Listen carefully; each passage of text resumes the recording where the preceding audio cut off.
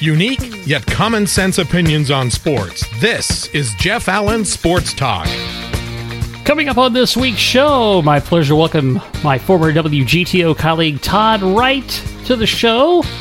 We'll talk all things Tampa Bay, plus our Dallas Cowboys, and the Brady v. Belichick, and also some fantasy football, which Todd is an expert at, runs numerous leagues. Todd is in the virtual green room and will join us in just a few moments. So, as I mentioned, we will talk about with Todd the Brady Belichick reunion last night in New England. The Bucs escaped with the win, 19-17, and they had their little hug. And okay, now we can stop talking about that for a while. After that date was circled on the calendar, and now all the hype can move elsewhere. Also, as I mentioned, we'll talk with Todd about the Dallas Cowboys. We're both big fans of the boys, and it'd be interesting to see if I can keep my own advice. I'm always telling you, slow down. It's a week-to-week business in the NFL, but I do like the 3-1 start so far. MLB 162, the final day of the season, with some dramatic stuff. The Dodgers and Giants playing for the division title in the National League West. The Giants get that. The Dodgers now have to play the one-game playoff wild card with the St. Louis Cardinals, who have been smoking hot down the stretch. And we had 4 teams for 2 spots for the wild card. And our Joe Finger, one of our baseball guys, had called, that, at least said, wished that we get the 4-way tie about a month ago. And boy, that almost happened. It was between Seattle, Toronto, New York, and Boston. Red Sox and Yankees secure those spots, and they start the AL wildcard on Tuesday night. So the one thing I will say that baseball does not get right on their pivotal day of the season is they've got to get those games on television. And I know if you're worried about going against the NFL on Sunday, then figure out another plan, but you got to make all those games available. I know MLB Network does the Red Zone, MLB Tonight thing where they go from game to game, and it's better than nothing. I'll say that. But with Turner and ESPN, you got to think that and Fox, you got to think they can get those games on because you got multiple Turner channels, you got FS1, you've got ESPN, and they could use ABC on a Sunday afternoon. So I'm not sure why MLB comes up short in that department. And from college football, Cincinnati gets it done against Notre Dame, and now they're the 5th-ranked team in the country. They're still, you see, I knew they were going to get in the top 4, but they have gotten that climb up. And as I've mentioned, what will happen if Cincinnati runs the table and they're undefeated? Will they get the credit they deserve, or this year Notre Dame was overrated, which I think they're overrated many years, in this one included. But you're going to South Bend, break a long home winning streak, and take down the number 9 team in the country. And boy, that was critical stuff in the fourth quarter when the Irish cut it to 4, and the Bearcats, a big boy drive to answer to get a touchdown from Desmond Ridder, and a great performance there. So the Bearcats trying to take dead aim on the college football playoff. We'll see what happens.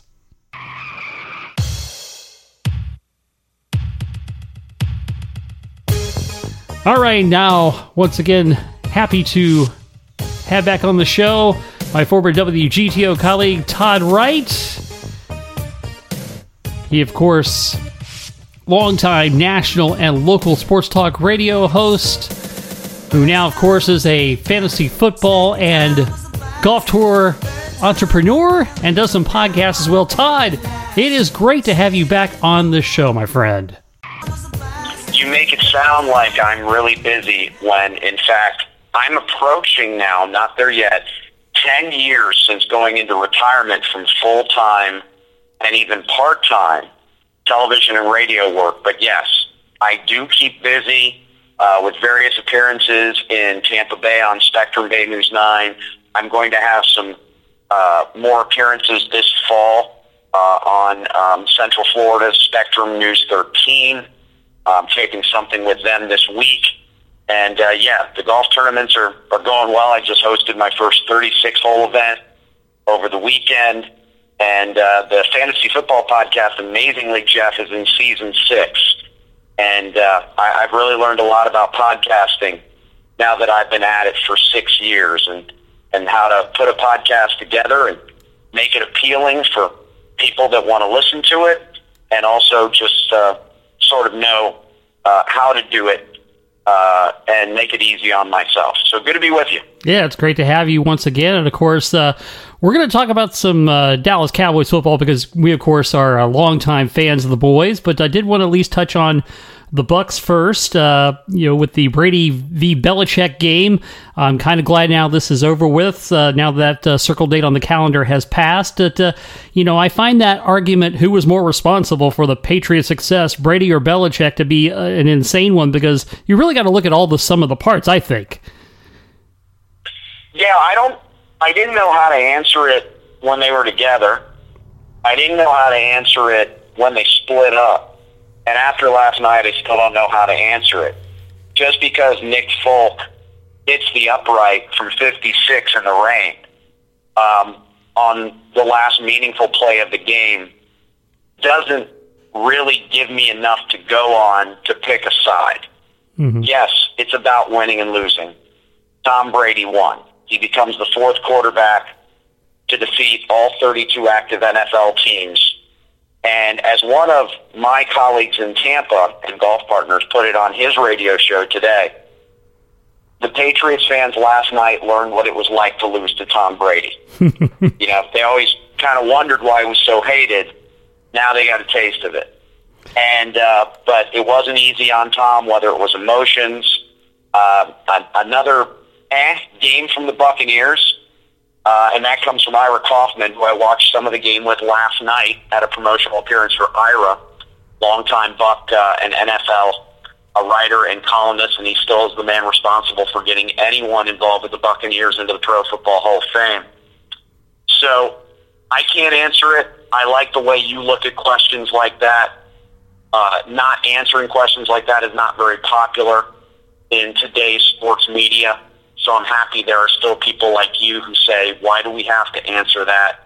Why can't we just respect both of them and acknowledge that both are still doing their thing and very good at what they do? Yeah, and of course, it was obviously to Tampa Bay's benefit that Tom Brady and the New England Patriots had a divorce. And we've seen over the years that when it gets late in the career for a quarterback, these sort of things are just going to be messy. There's no good way for them to separate, at least in my opinion. And that said, Tom Brady went on to greater success with the Bucs than like Joe Montana went to the Chiefs. It's definitely why Tom Brady's GOAT. But yeah, this is really like a situation is that they can't part. It's going to be messy no matter how you slice it. Yeah, I was talking about this with someone this weekend. I just mentioned the 4 guys who have beaten 32 other teams, and they all had to change teams. Now, Brees didn't have a choice. San Diego moved on to Phillip Rivers from Drew Brees, and Brees didn't justify in his years with San Diego them not using that high pick on Rivers to move on. We also bring up how Brees could have been a Miami Dolphin. And Nick Saban sort of passes the buck on this, where Saban could have overruled the medical on Drew Brees that said, nah, the shoulder's not there. You might not want to make the financial investment on Drew Brees. And then Favre, that got messy in Green Bay. We're kind of going down that road again with Aaron Rodgers. And the Colts wanted to move on from Peyton. They weren't convinced he could play again. They had the number 1 pick, went with Andrew Luck. Peyton and John Elway hooked up. Peyton, won a Super Bowl in Denver. And then there are guys like you brought up Marino. I always heard this, Jeff. I don't know if you ever did. Marino was so close to joining the Vikings, he had the playbook. Mm-hmm. And then I got this secondhand. Marino just, I guess, said, I can't see myself wearing another uniform. I'm done.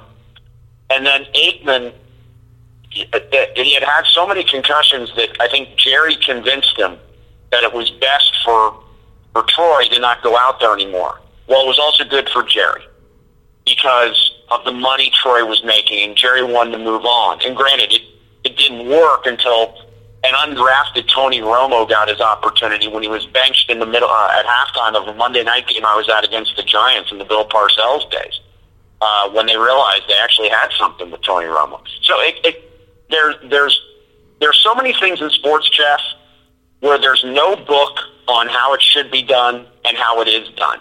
And this is one of them, and how it's playing out with Brady and the rest of his career. The Patriots clearly wanted him to hang it up, and he said no.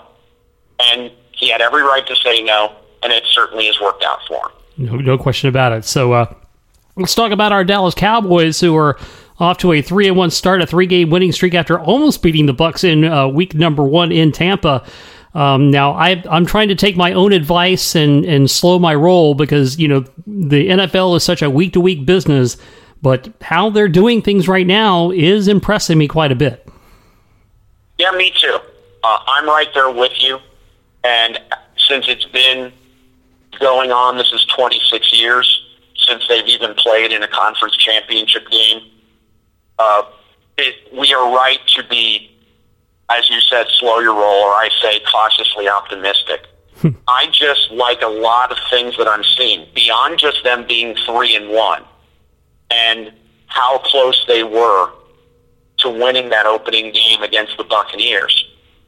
The thing that seems pretty clear to me, Jeff, is that this team is rallying around the return of Dak Prescott and also the addition of Dan Quinn and others on the defensive side of the coaching staff.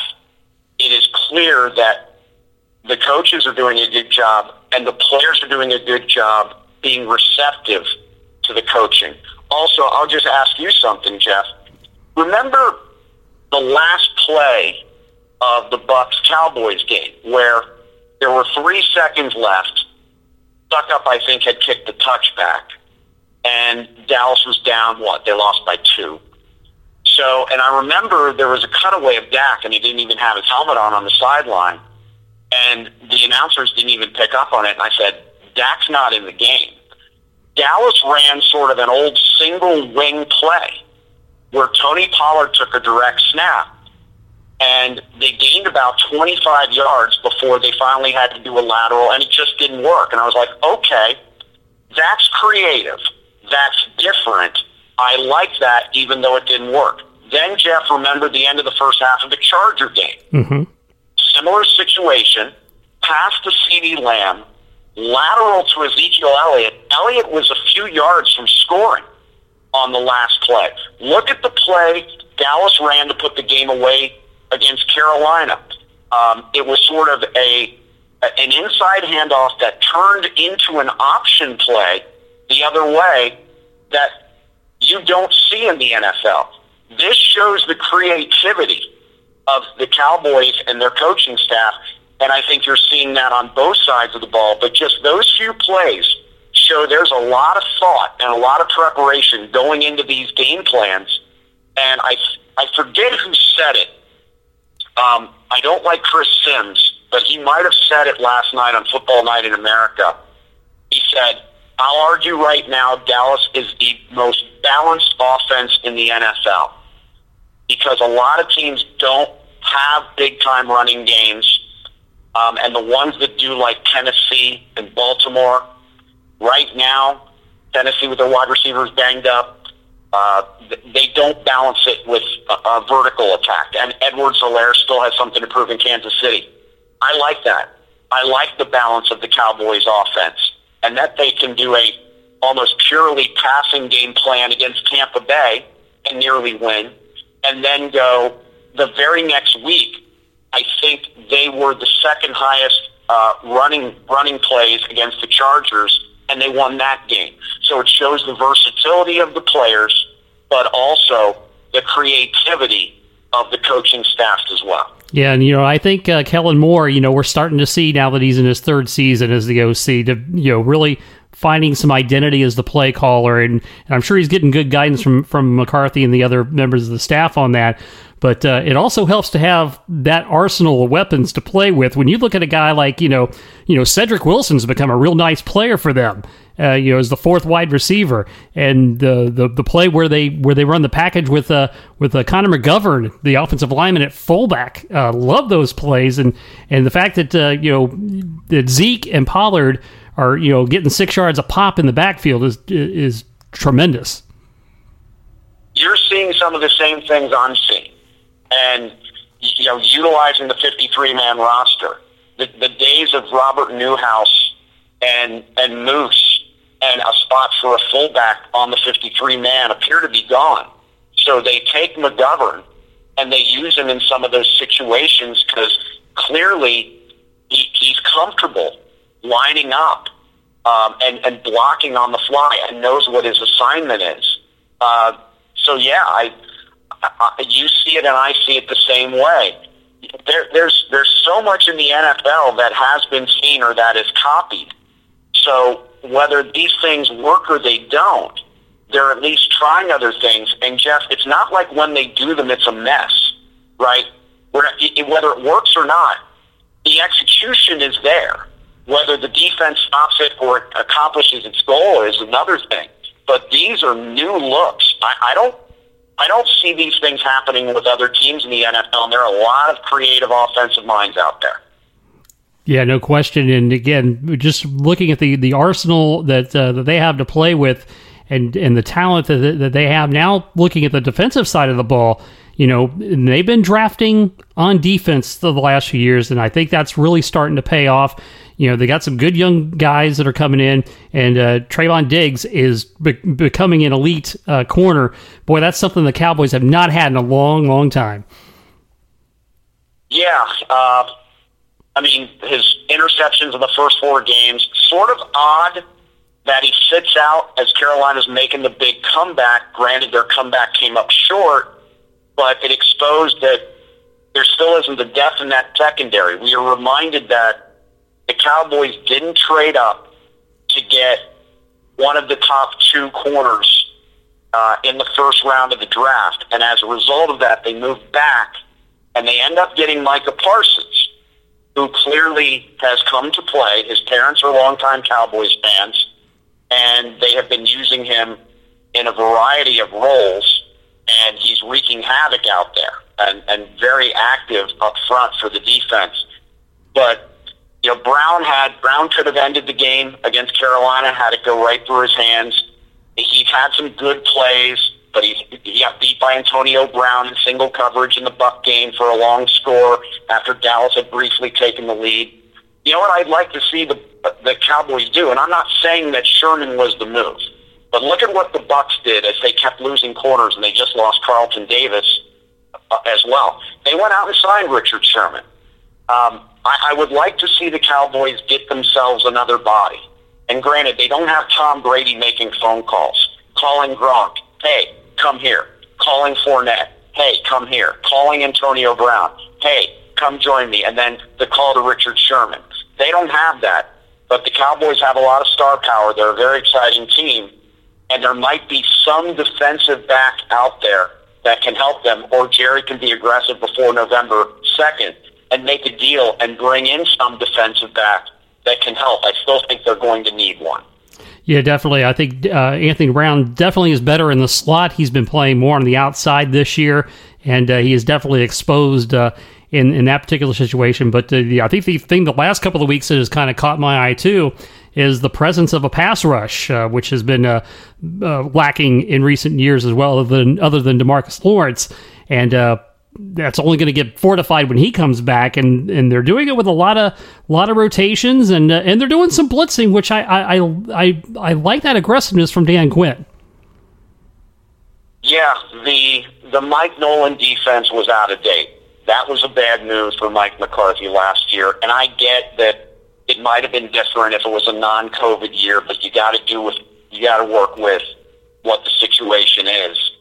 and bringing in Quinn from Atlanta. Look, after Atlanta blew the 28-3 lead in the Super Bowl, I just said, you got to blow this thing up.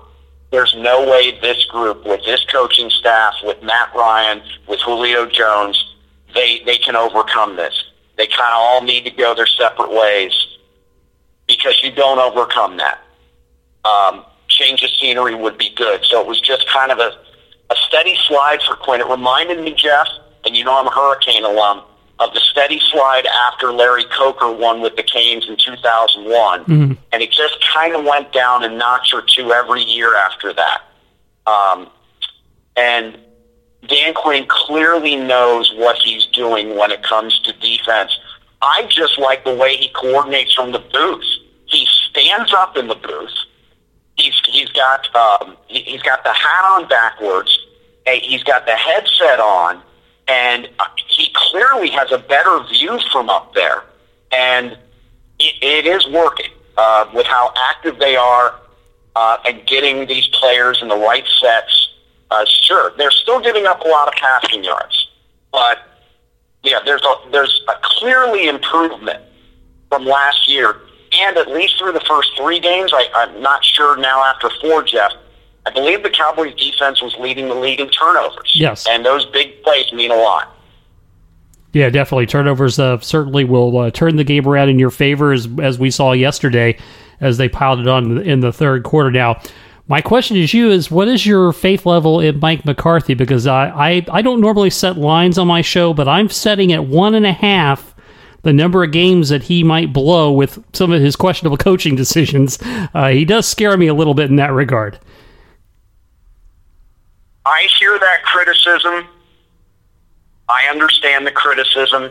I just want to see this season play out. He dealt with the same restrictions. I think first-year head coaches last year and coordinators, it was a very tough spot because you had such limited access to your players prior to training camp. And this year is different. I actually have a little, knowledge of Mike McCarthy because when I was friends with Jim Haslett during the years I was working for ESPN, Jim Haslett would help me out sometimes with going to events. And Jim was the head coach of the New Orleans Saints. And the Final Four was in New Orleans. And I asked Jim if he could help me with a couple of tickets to the national semifinal game. I didn't stay for the title game. And he just said, no problem. He said, you're going to be sitting next to my offensive coordinator and his son. I hope that's okay.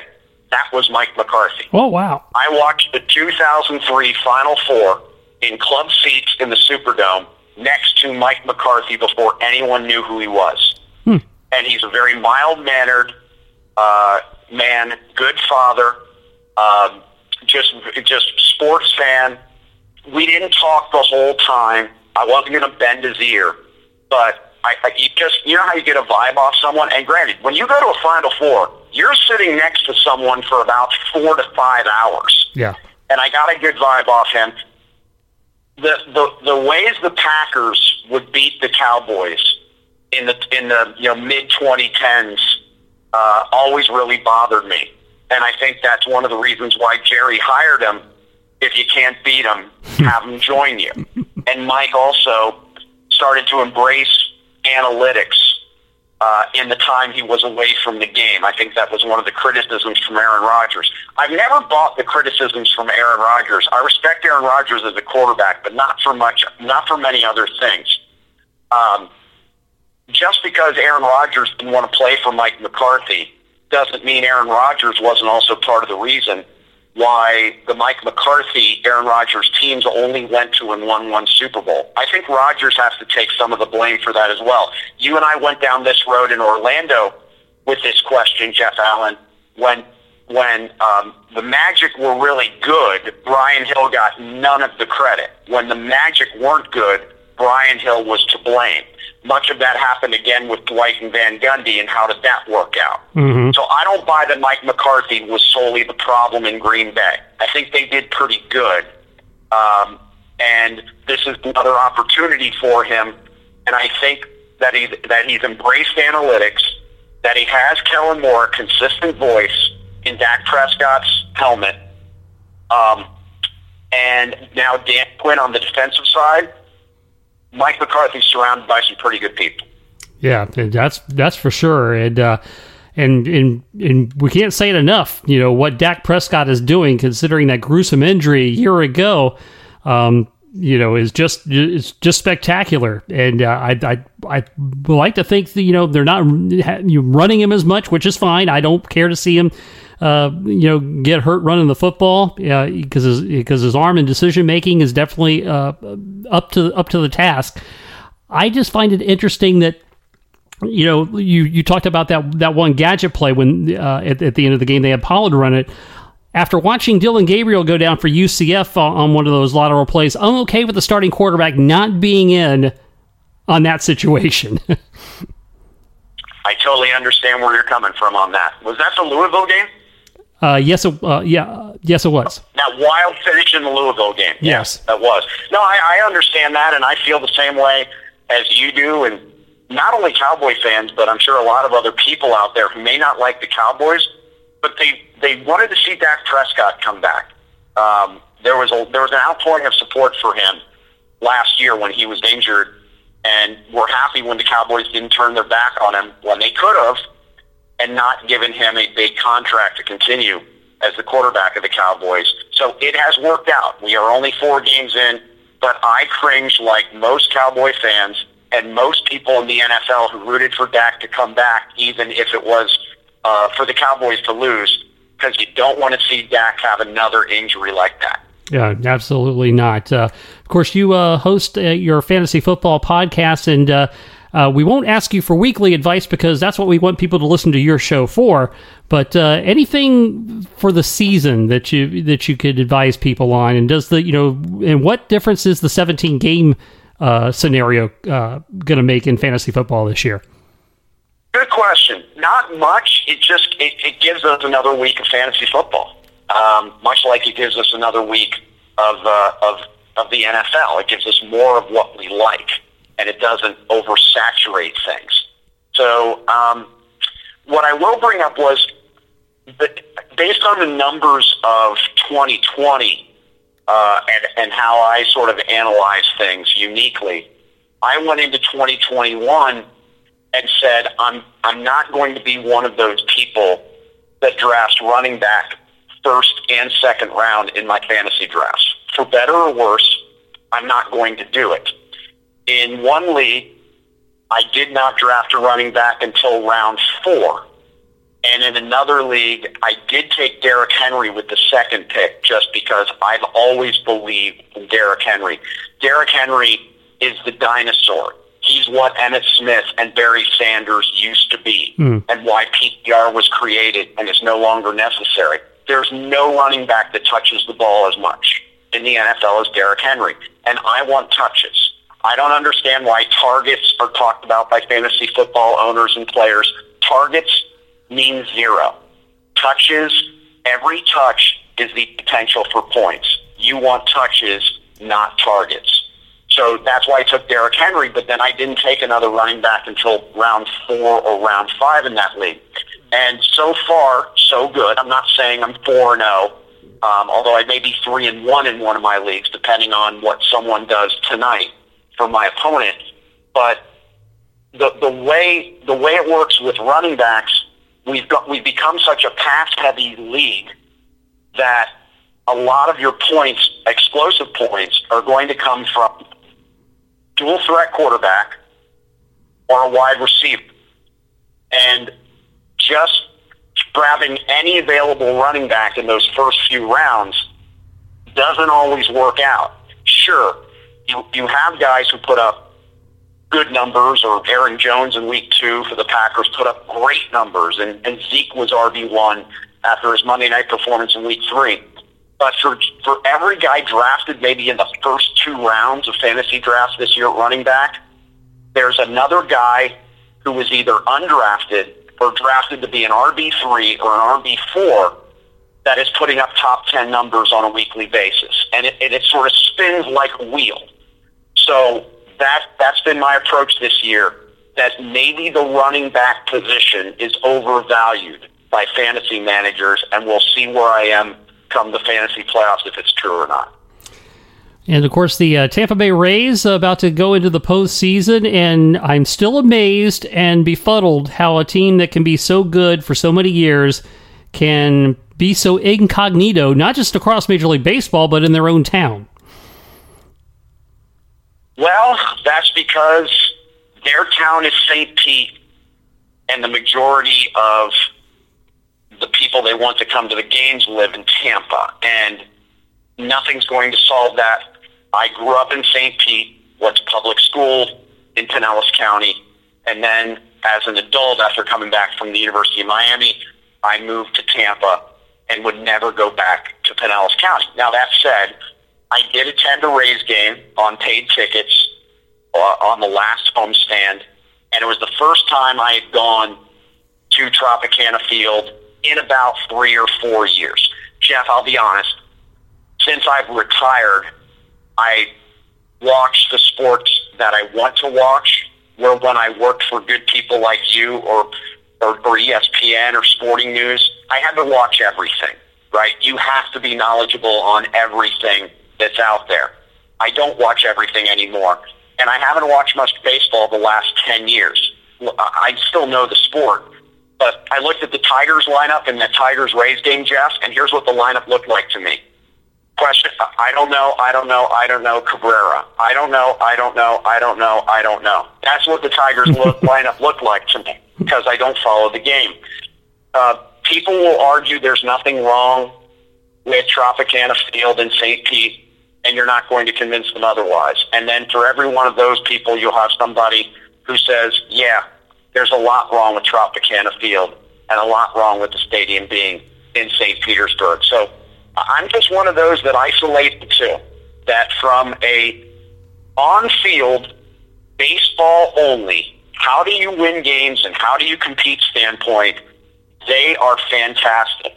And as far as everything else, I don't have much of an opinion, certainly not a favorable one, based on what the franchise does in terms of ownership, marketing, and the stadium issue. But the on-field product and putting that 25-man roster together on a regular basis annually is spectacular. Yeah, of course. You mentioned the off-field stuff, and they're talking about the topic of the split with Montreal came up again. And to me, it's a ludicrous plan to begin with, to try to share a baseball team amongst two cities. And you also got to think the players have to be. I know they're focused on bigger things, but that has to be a little annoying to them, I would think.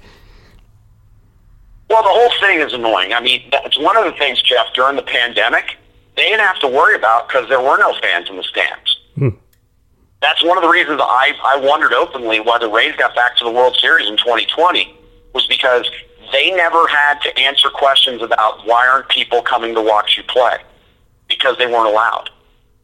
That was gone. That elephant in the room was eliminated by the pandemic.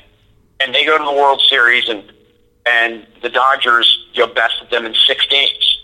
So now here we are, and even when the Rays were originally were going to promote that plan during the playoffs, and they backed off, and then their team president showed up at something in Tampa to do some public speaking, and he talked about how tickets for the ALDS are still available, as if it's an insult that they can't sell tickets for the ALDS. It just continues to be this tug of war, and either someone very strong in Major League Baseball or someone very strong with the city of St. Petersburg needs to move and force this issue and put an end to it. I'm not that person. I have very unique ideas on how to end it, but I'll be honest. If the Rays leave, it doesn't change anything about where I live, the quality of my way of life, and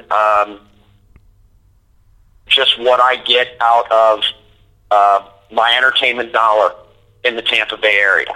I would rather them leave and leave sooner rather than later than continue to hear about split plans between two countries that, as you put it, Jeff, are ludicrous. I'd rather them just go.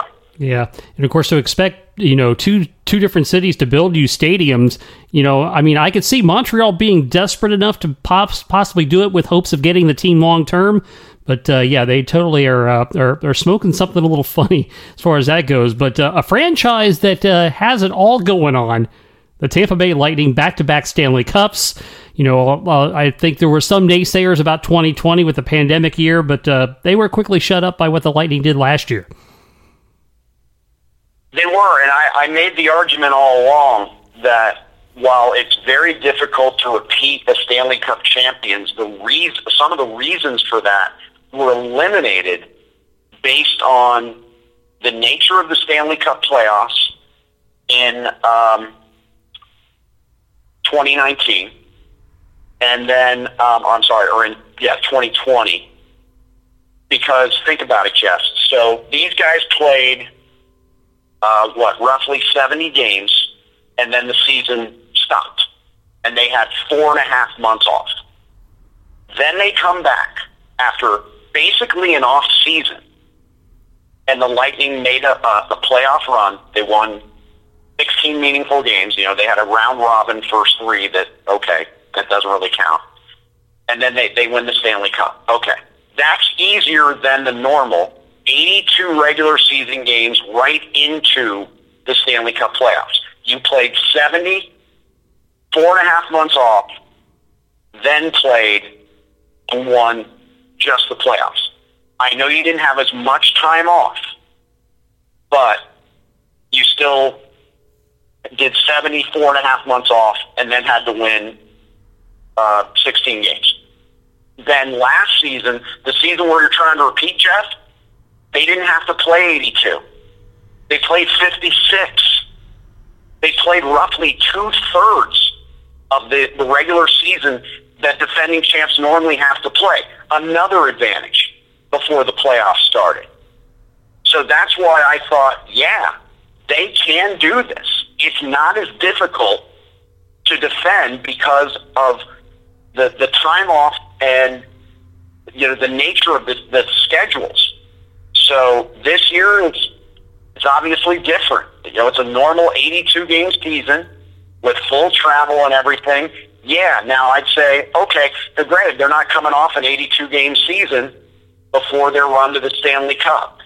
The bigger questions are, did you lose too much by losing your third line?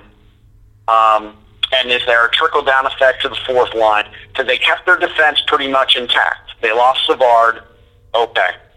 They can overcome that, even if Foote isn't what his dad was. But the bigger question is,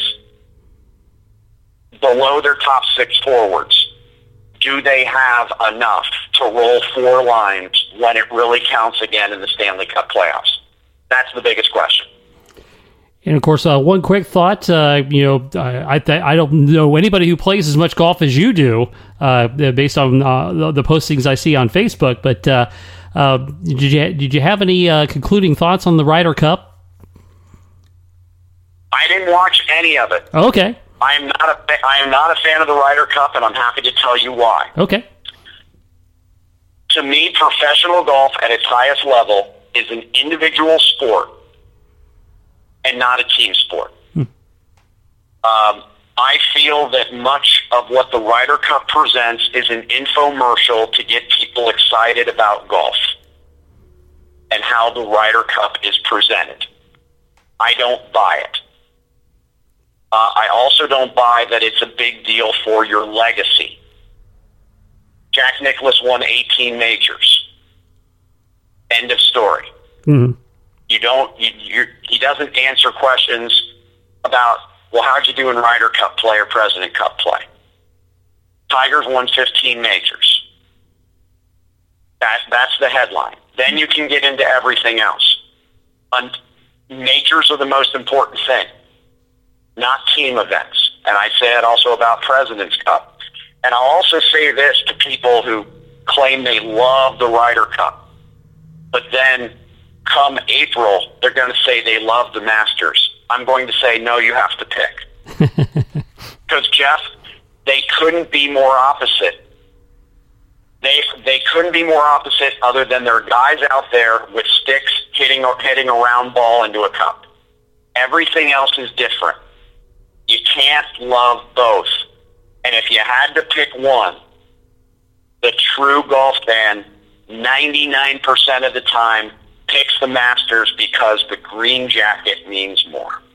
Yeah, I can't argue that logic as far as that goes. Well, Todd, it's always a blast to have you on. So I definitely would like you to make some shameless plugs for your golf tour and everything else you got going on. So the floor is yours for that. Yes, I have hosted golf tournaments as far north as Black Diamond, as far south as River Hall in outside of Fort Myers. I have hosted Todd Wright Tour 25, was at Walt Disney World. I'd like to get back there. A majority of my events are in the greater Tampa Bay area, and for people that would like to just ask me questions about playing in my events that are open to the public, they are team events, as I think amateur events should be. They're team events. It keeps everybody moving. It protects bad shots. It protects bad players. That's for enjoyment rather than playing for millions of dollars like PGA Tour or European Tour professionals play for. They can email me at toddwrightgolf@gmail.com, toddwrightgolf@gmail.com. The Fantasy Football Podcast, if you just Google Todd Wright Fantasy Football Podcast, you should see it come up. It is distributed by a very popular website in Tampa Bay called JoeBucksFan.com, but it's also available on Apple Podcasts and Google Podcasts. And then my non-fantasy podcast is the Todd Wright Toddcast. We're about 172 or 173 episodes in. There is no fantasy content. It's just me talking about whatever I want, including a few months ago how I wanted someone to save the show Manifest, and someone did. It worked. TV shows can be saved for fans of ours that need closure. The Todd Wright Podcast is available on Google Podcasts and Stitcher. It is no longer on Apple Podcasts for some reason, and also JoeBucksFan.com. And again, they can see me on Central Florida News 13 this fall, making appearances on Face Off, as well as Spectrum Bay News 9 in Tampa Bay. All right, Todd, I appreciate it. Yeah, you are one busy guy, and we appreciate you taking some time to be on with me once again, as usual. Todd Wright, thanks again. You're welcome, Jeff. And we'll be right back to close things out with the TV theme right after this. No Republicans, no Democrats, no team from Washington, no team with a star on the side of their head. We don't even talk about alpha and beta storms around here. And if you believe all of that, I have a bridge to sell you in Brooklyn. Captain and Company in the morning. Join me 9 to noon. Weekday mornings on oldschool101.com, because class is always in session around here. Virus or no virus.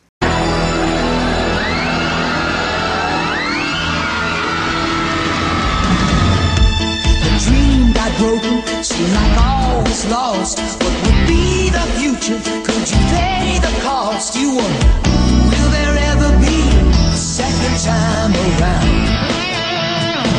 Oh, when the tears are over and the moment has come, say, my Lord, I think I found someone.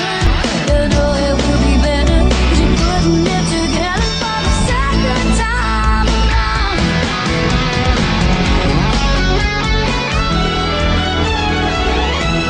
Step by step, day by day, start over, different hands of play.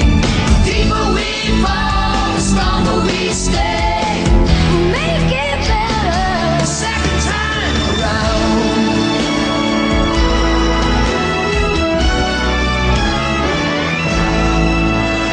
So, since Todd and I worked at WGTO in the 90s, I thought I would go to a 1990s TV show, Step by Step, that aired for 7 seasons on ABC as part of their TGI Friday night lineup from 1991 to 1997, excuse me. And then it moved to CBS, where it tagged on a couple more seasons until 1998. Patrick Duffy and Suzanne Summers star single parents Frank and Carol, each with 3 children who wed and form a blended family. That sounds somewhat familiar. Frank Lambert, a divorced contractor, has 3 children, JT, Alicia, Brendan. Carol Foster, a widowed salon owner, also has 3 kids. Dana, Karen, and Mark. Both families live in Port Washington, Wisconsin. And Frank and Carol marry while vacationing in Jamaica after a whirlwind courtship. And Frank plans an identical vacation to accidentally run into Carol. They had planned to keep their marriage a secret, but Frank accidentally reveals to JT they are married during a barbecue he and Carol hold to introduce all the children, leaving them surprised and also angry at first. And each episode depicts typical situations for a new blended family, and the differences usually cause arguments or resentments, but over time, they grow to tolerate and become loyal to one another and be a family. The Foster family, as we said, Suzanne Summers was Carol Foster Lambert, works as a beautician, runs a hair salon out of a room in her house. Stacy Keenan is Dana Foster, the eldest child in the Foster family, depicted as smart, wisecracking, and a feminist. She's often being openly hostile to the Lambert kids. And of course, Stacy Keenan broke into the scene in the 80s on My Two Dads with Greg Evigan and Paul Reiser. Angela Watson was Karen Foster, the middle child, an aspiring model and sometimes a country singer, portrayed as vain and not very bright, but has some frequent moments of level-headedness. Christopher Castile was Mark Foster, the youngest kid in the Foster family until Lily is born. He's into computers and academics and a tendency to be timid. The Lambert family, of course, as we said, Patrick Duffy was Frank Lambert. He's a laid-back, avid sports fan, particularly of the Green Bay Packers. Brandon Call is JT Lambert, the oldest son. He's a slacker, also into sports like his dad, and a Packers fan, and academically challenged, which is later attributed to dyslexia. And he resents his new stepfamily, particularly Dana. Christine Lakin as Alicia, the middle child of the Lamberts, tomboyish all-American girl who later matures and softens, typically addressed by her nickname, the more masculine Al, and is rarely referred to as Alicia. And several episodes during the 7th season center on her newfound interest in acting, and also openly hostile to her stepfamily. And Josh Byrne was Brandon Lambert, the youngest child in the Lambert family. And he is shy, carefree, and one of the more accepting of the new family dynamics. And Sasha Mitchell was Cody Lambert. He's Frank's nephew, lives in the driveway, and appears as a recurring cast member first season, then a regular cast member in the second season. Had the crew cut in the Valley teen accent, often shows maturity and intelligence beyond his dim-witted veneer. He was written out of the series after the 5th season. He returned to guest star for one episode in season 7, and he had previously acted with Duffy on Dallas. He was Bobby Ewing's nephew, James Beaumont. So there you go. Step by step, our TV theme for this week, and with that, we are done here. Thanks for listening to Jeff Allen Sports Talk. Follow Jeff on Twitter at JeffAllen_88, on Facebook at JeffAllen88, and the website JeffAllenSportsTalk.com. And you can reach out to the show anytime by email, JeffAllenSportsTalk@gmail.com. Jeff Allen Sports Talk is brought to you exclusively by Kramer's Salve for Dogs. Does your dog itch, suffer from debilitating skin allergies, or trouble hot spots? We have the solution using the healing power of neem. Kramer's Salve is a safe and natural approach to help your best friend live an itch-free life. Go to KramerSalve.net to order today with new low pricing. That's KramerSalve.net.